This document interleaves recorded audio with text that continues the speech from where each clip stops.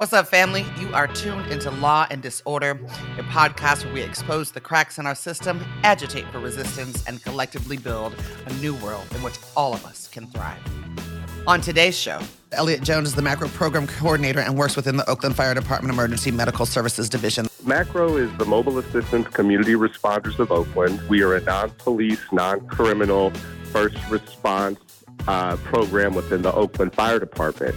We're hearing from the fire engines and companies that they're receiving less calls for regular visitors, and we're also working with different agencies throughout the county and the city that can accept folks and offer care and get people what they need. From KPFA Radio and the Pacifica Network, I'm your host, Kat Brooks.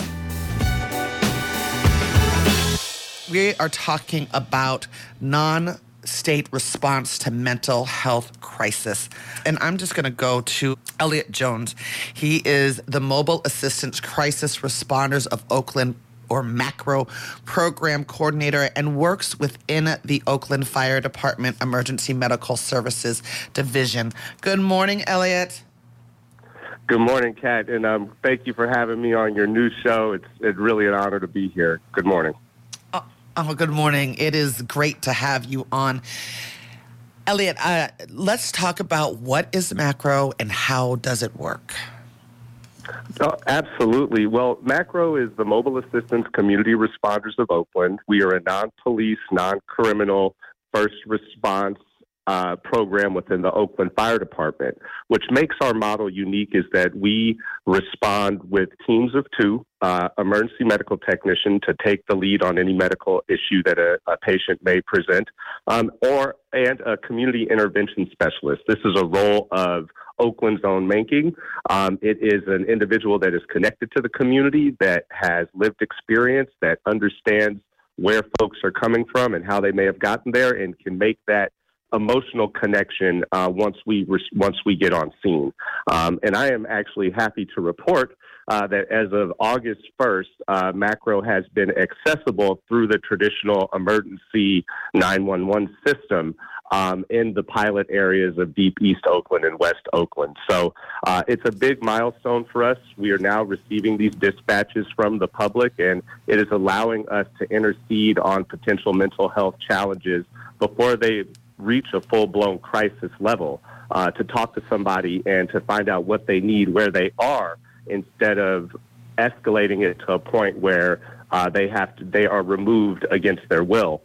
And we feel that this approach gives us the best opportunity to get and direct people towards long-term care, and our method of basically self-dispatching and finding care, or finding folks in need proactively, has really allowed us to make a huge impact in these first 4 months of the program.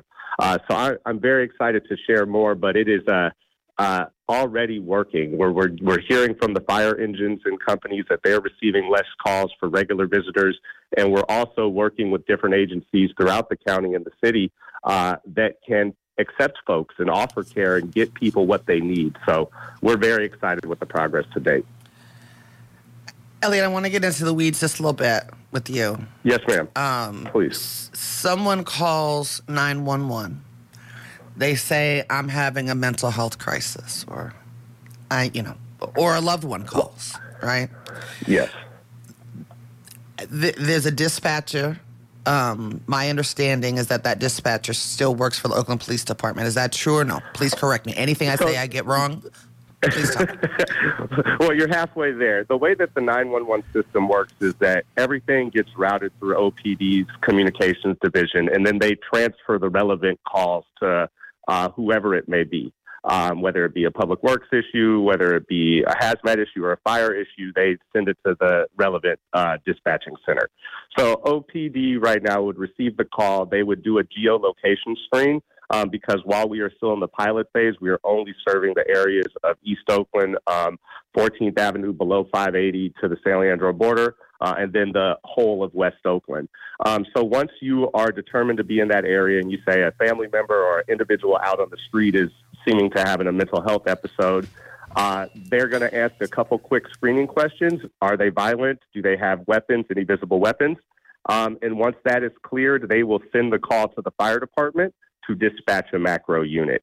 And because macro units are non-emergent, it takes us between 5 to 7 minutes sometimes to get on scene, but that's still fairly quick, and we're able to assess, work with the individual in the street, but also the surrounding community that may have called in with concerns for the individual's well-being.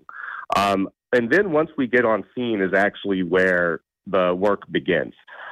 We have to really let the person we're engaging with lead the interaction. We want to come, we present ourselves, we offer immediate service, whether it be a water or a blanket, some clothing. And then we try to build the connection with you to talk and see what you do need. Are you interested in transitional housing? Are you interested in do you need medical attention? And again, we don't force anything on you. You have to accept it. We don't just leave a bottle of water on the ground. You have to actually accept that. So this allows us to build a rapport with folks. And what we always say is that we will try again and again and again every day until that person is ready for care. This isn't a harassment. This is about showing them that you're committed to them, that you're there for their care. And it's a different way of looking, because a lot of people, we have to tell the public, when you call, we are there for that individual. The concerns of the caller are important, right, but when we get on scene, we're there for that individual. Elliott, you know I'm a big supporter of macro. I have no concerns about once you all get there, right? I know that our folks are in good hands. I've really appreciated, like I'll say it here in front of the listeners, right? Like the partnership that you have engaged with community, including, me and my org, it's just been, really amazing. You were not my concern. Well, my question is, the dispatcher, it makes the decision where to route the call. My question is, what training do they get that helps them to decriminalize the mental health response and understand, right, that macro is the response and not the police? And if they mess that up, get it confused, right, make a bad call, however you want to put it, is there a way for macro to intervene? Because this is one of the things I sort of got on Cahoots' butt in my last segment. This is something that they can do, right? Like they can listen, they can hear the dispatch. Do you all have that capability to be like, you made the wrong call, and for you all to show up? Do you have that ability? So I want to say that we are very grateful for the two communications divisions that are in fire and PD, because they have worked together constantly on their fire transfers. So there was an undertaking between those two departments to understand, here are the type of calls, this is when to send it over, and here is the procedure for how that will work. I am not a dispatch professional, so I can definitely coordinate somebody coming in to break that down. But it was a list of understanding, here are the types of calls, these are the areas of where we're working, because that's key, and please send it over. The beauty is, though, if they do get it wrong, and let's say it gets to a fire company or even to a police officer, we have started to hear from those individuals that have called in and say, this is more suited for macro, can we get a macro response? And they can leave, good. We can get on scene, and we pick it up. For me, that's the best outcome. Let us be the first response. Let us put eyes on it. And if it goes somewhere, you do not have to engage. You can say this. You can give us the shot. And we've been very grateful for the members of the emergency services, fire and police, who have trusted macro to step in because it has worked. And just this weekend, we've had a few calls where they got on scene and said, can we get a macro response over here? And we were able to respond and lead to a more positive outcome, if you ask me. I'm super glad to hear that. Elliott, I want to talk about funding for macro, right? Like as folks in the town become dependent on this program and realize that it needs to be here. What is the funding model for macro, and how many years have been secured to date? And I'm asking this question as a call to action for Oaklanders in support of the macro program. Well, and I'm extremely grateful for that. And I'd love to take it a little further before I get to the money, the all-important money question. I truly believe that macro is just that first step. It is a program within the fire department that is while the scope is broad, it's still a narrowed focus for what we're doing. There needs to be more of an investment in more alternative response programs at every level of the city. The violence interrupters can be brought in and given great union jobs and really reinforce their work as a part of DVP. We can talk about developing other crisis intervention models. This should just be the first step, not the last step. That being said, we have been grateful to receive ample amount of funding from the state of California, as well as the general fund in Oakland, but it isn't enough. I believe that we're going to have to make a serious commitment. I know we'll get through the next 3 to 5 years, but if we're talking 10, 15, 20 years, there has to be a commitment from council, a commitment from California that we're going to invest in these type of programs because they're already working. 4 months in, we've already hit over 4,000, made 4,000 contacts in this city. And this is largely with the skeleton crew working one-day shift. So much more to come. We need the support from council. And really, I ask for patience from the community to let us get this up and running. Let us get the data that can build to a citywide program. But they can advocate. They can say, we want macro citywide. We want to, whatever it takes, please make this happen sooner than later. I'll always push back so we can do it right, but if the community demands it, it'll sure get it done, because that's the only reason why we're here today.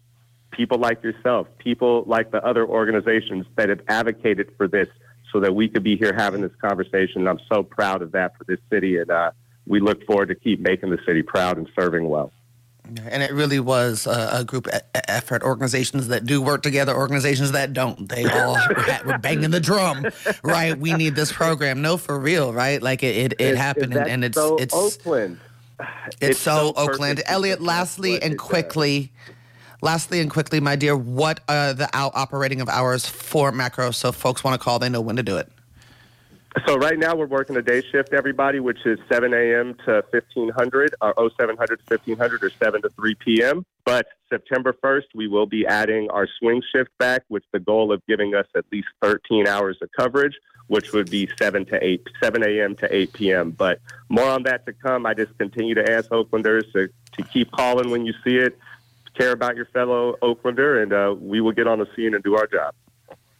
Thank you, Elliott Jones. Elliott Jones is the macro program coordinator and works within the Oakland Fire Department Emergency Medical Services Division. You've been listening to Law and Disorder, a podcast where we expose the cracks in our system, agitate for resistance, and collectively build a new world in which all of us can thrive. That's it for this episode, family. You can find more information about our topics and guests in this episode's show notes. Law and Disorder is produced at KPFA. That's listener-supported radio on the Pacifica Network. The show is produced by Jesse Strauss and hosted by me, Kat Brooks. Our theme music was composed by Steve Raskin of Fort Knox 5. If you like what you heard, please follow us on social media at Law and Dis. That's D-I-S. And subscribe wherever you listen to podcasts. Feel free to holler at us about something you heard, or send us a show idea at lawanddisorder@kpfa.org. You can also find our content live at 8 a.m. weekdays on KPFA. That's 94.1 FM in the Bay Area. Our show and all of KPFA's programs are funded exclusively by you, the listener. And if you're in a position to support us, please donate today at kpfa.org. Take care of yourself and take care of each other. We all we got, fam.